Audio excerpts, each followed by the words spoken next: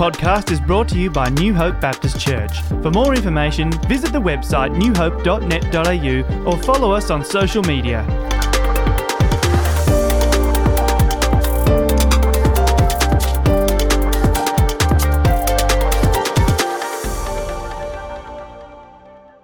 I have a question for you tonight.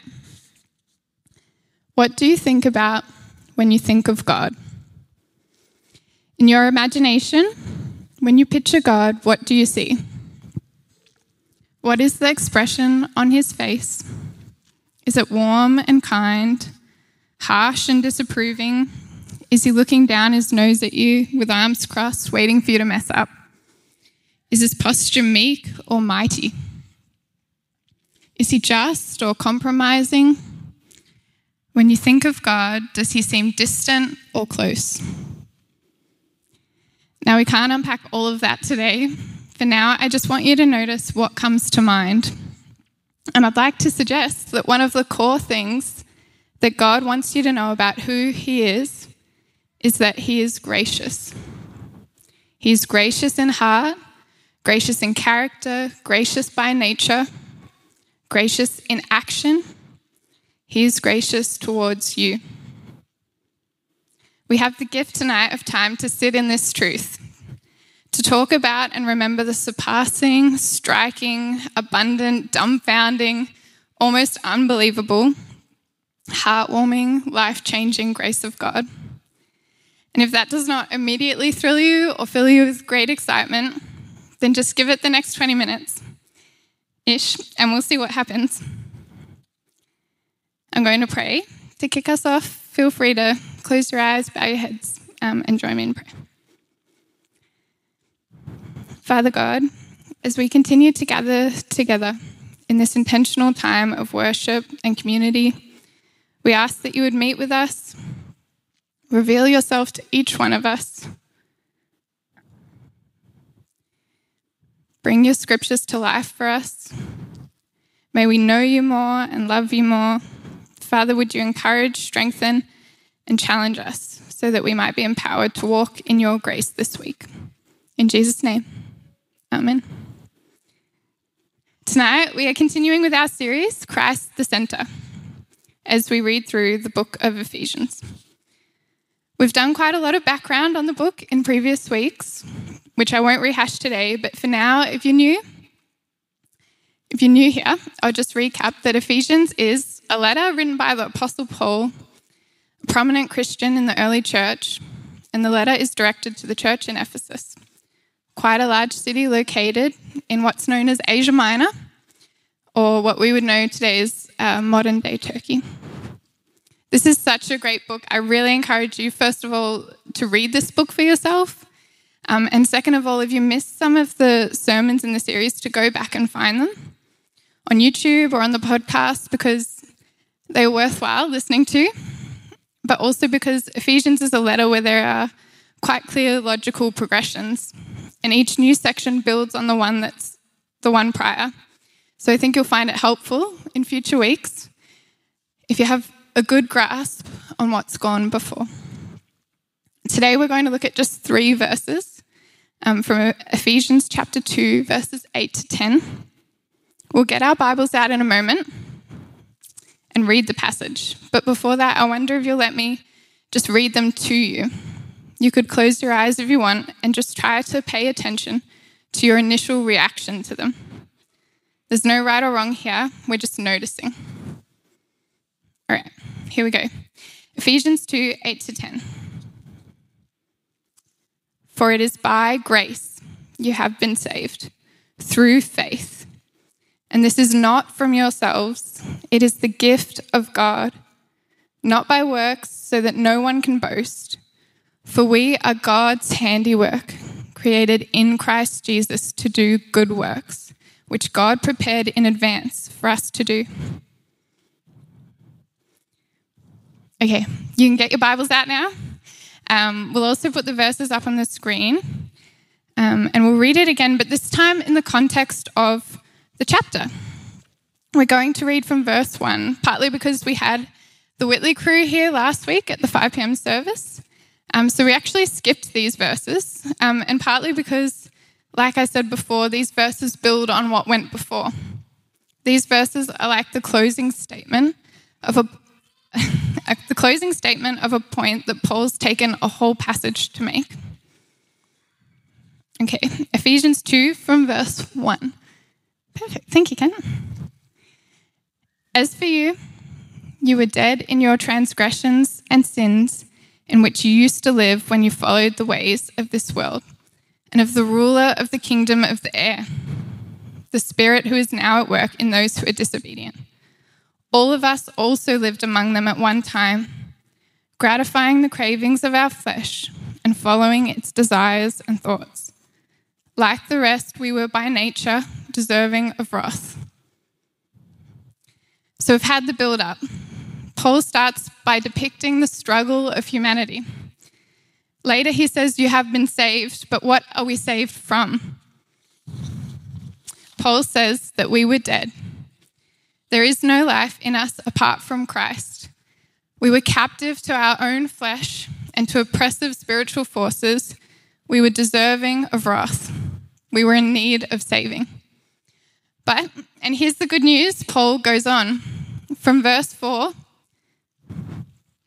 Thank you, Kent. From verse 4.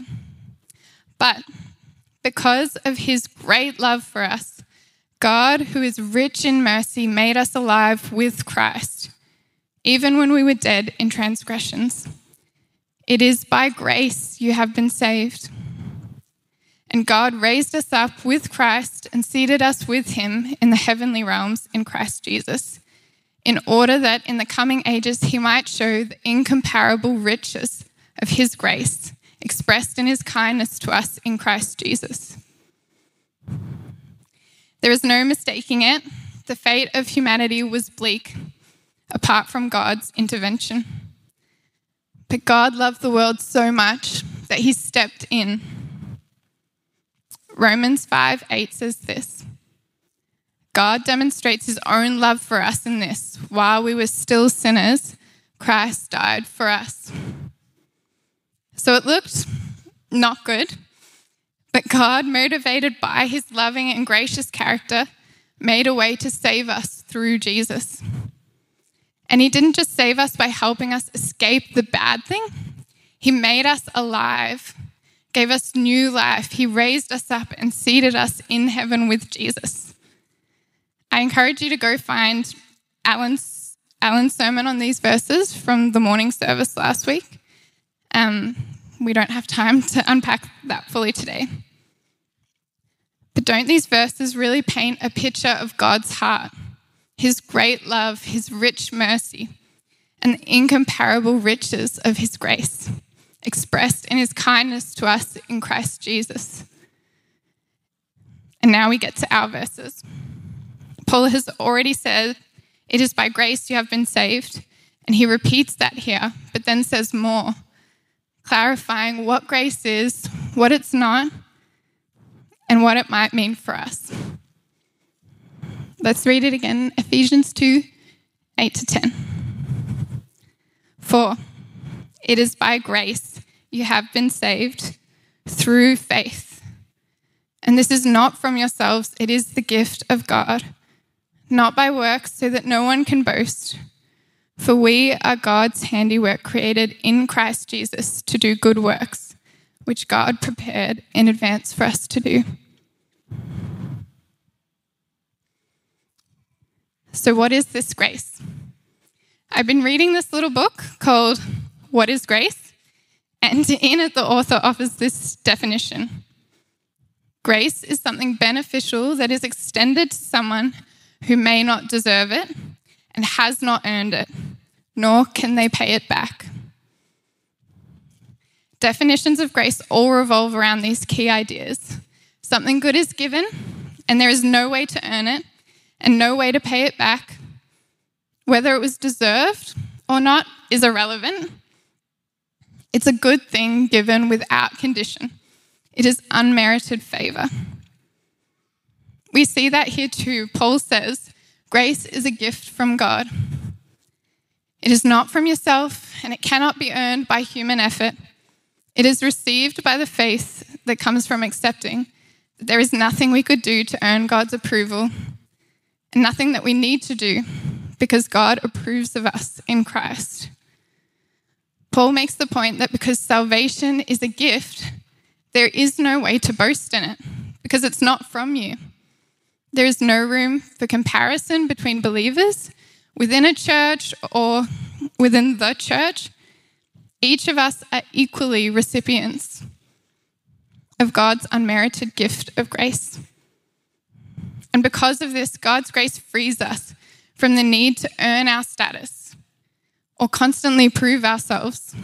It frees us from our comparison crutch, this desire we have to constantly assess our worth and value in relation to other people. This is good news, right? God has saved us by grace. We cannot earn it. There is no way to deserve it. It is gift freely given.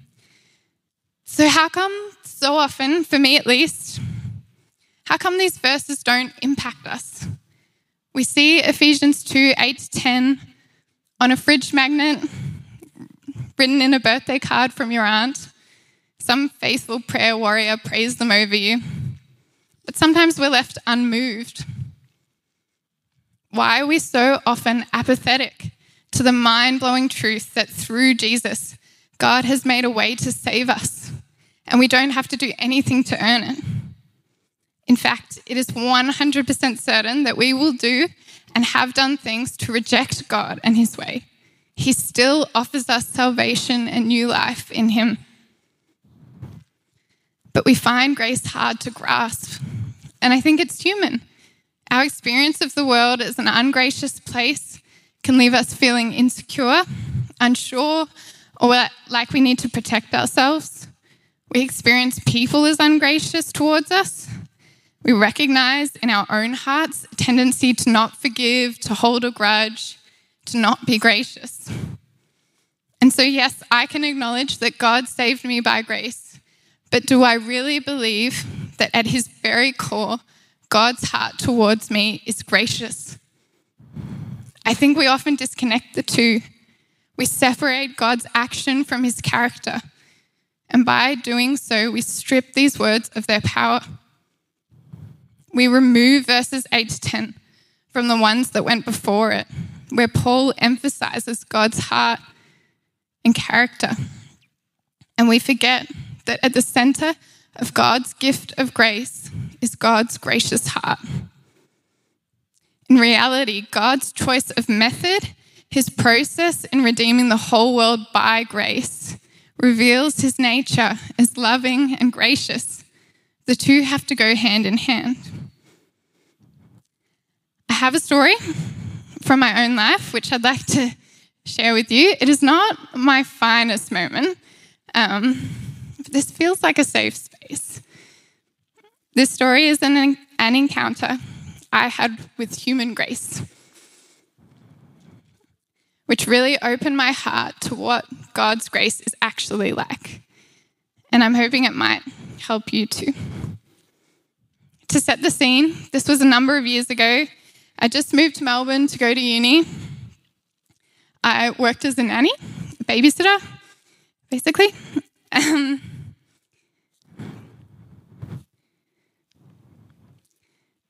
And I drove a very sad, small, blue car. I don't know why blue is relevant to the story, but it feels relevant to me. Anyway, this car just had unrelenting issues, a classic first car. One day, it finally gave up on me, and I was stuck because I needed a car for work. Enter my lovely grandparents. They came to the rescue, and I don't remember the specifics, but basically they generously lent me their car. The only problem was that their car was much bigger than my car, and the family I worked for lived in Richmond. Are you seeing where this is going? So it's my first day driving the car. I pick up the girl I looked after from school, and it's all going okay. I pull into the extremely narrow one-way street. I'm driving slow, very carefully, being my ultra-responsible, cautious, slightly uptight self. I pull into the driveway, and scrape the front end of the neighbour's car. Humiliating. I borrow my grandparents' car, have it for one day, immediately crash it. I'm embarrassed. The 12-year-old I look after saw everything. I'm worried what my grandparents will say. I have no money, so I'm also quite concerned about what this might cost me. But I'm on the clock still. I have four more hours to get through before I can go home. So I just push all that emotion down, very healthy, push it down until it's 7:30, and I can finally get back in my car and let it all out. And with tears streaming down my face, I reverse out of the driveway and straight into a different car parked on the opposite side of the street. Like I said, not my finest moment. At this point, it has seriously escalated for me. I'm having a full panic attack, and I don't want to make light of that, but I was having a full panic attack on the side of the road. Some girl running past has to help me write a note because I can't find who this other car belongs to. And I'm honestly crying too hard to hold a pen. I eventually drive home and I'm hysterical. I can barely breathe. I don't know what to do. I'm convinced I can never face my grandparents again. Never again. The humiliation and the shame was overwhelming. So I call my parents and they can barely understand what I'm saying. I managed to ask my dad to call his parents because I know I can't. And then I hang up, I go inside, I'm in my room, spiraling.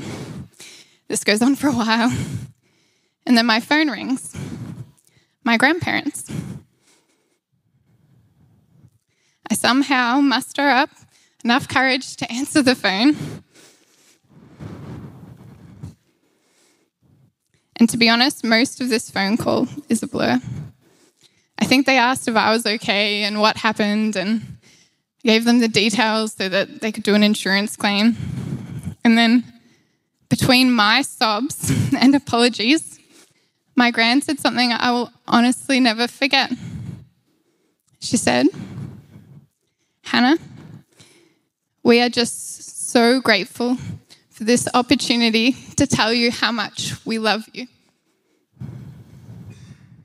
So grateful for this opportunity to tell you how much we love you. It slayed me.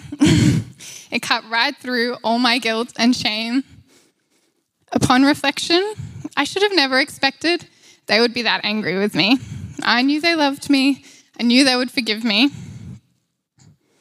But at the very least, what I did was inconvenient for them. And disappointment would have been a reasonable reaction. Or, "Hannah, we forgive you, but our generosity towards you will have limits from now on because you kind of blew it." That kind of forgiveness is one thing, but what I experienced was the riches of grace as they spilt out from a person. It was more than a gracious action. It spilled out of her because at her core, her heart towards me was love. In that moment, it was like the fog lifted and God just whispered to me, "This is grace. This is my heart for you." God does not require me to do anything to earn it or resolve anything, fix anything. He has resolved the sin of the world in Christ. You might not find this story very relatable. Admittedly, I'm particularly prone to anxiety around never making a mistake, and I was particularly unreasonable as a 20-year-old. But I think many of us are prone to feeling like we need to earn God's love and kindness. Or we accept that he graciously gave us Jesus, but he sort of reluctantly distributes that grace. But God's heart is abundant grace. He is overjoyed by any opportunity to tell you how much he loves you. One of the best things about this experience was that it changed my expectations around how God interacted with me personally. And it opened my eyes so that I began to recognize that same heart of God as I read scripture. Throughout the Bible, there is story after story that reinforces this picture of God. In the book of Exodus, God saves the nation of Israel from captivity in Egypt, and they're faithful for about 5 seconds and then truly mess up. They make an idol to worship, a golden calf, rather than acknowledging the God who saved them. But God does not leave them or reject them. Instead, he renews his covenant with them, and he proclaims his name to Moses. In other words, he tells Moses who he is. These are God's words from Exodus 34.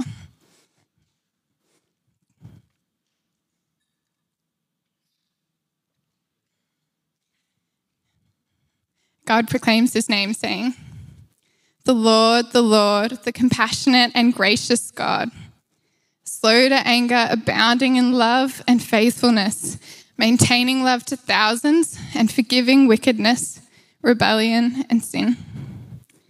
Yet he does not leave the guilty unpunished. He punishes the children and their children for the sin of the parents to the 3rd and 4th generation. Yes, God is just and he deals with sin, but grace and compassion are primary to who he is. This description of God is echoed throughout Scripture. Psalm 103, 8-11 says, the Lord is compassionate and gracious, slow to anger, abounding in love. He will not always accuse, nor will he harbor his anger forever. He does not treat us as our sins deserve or repay us according to our iniquities. For as high as the heavens are above the earth, so great is his love for those who fear him. James 5:11 says, the Lord is full of compassion and mercy. 1 Timothy 1:14 says, the grace of our Lord was poured out on me abundantly, along with the faith and love that are in Christ Jesus. Don't you want to spend time with someone who loves you like that? Someone who overflows with grace and compassion towards you. Do you think it would change you? Paul says it does. Let's return to the passage a final time just to get our bearings. Ephesians 2, 8-10.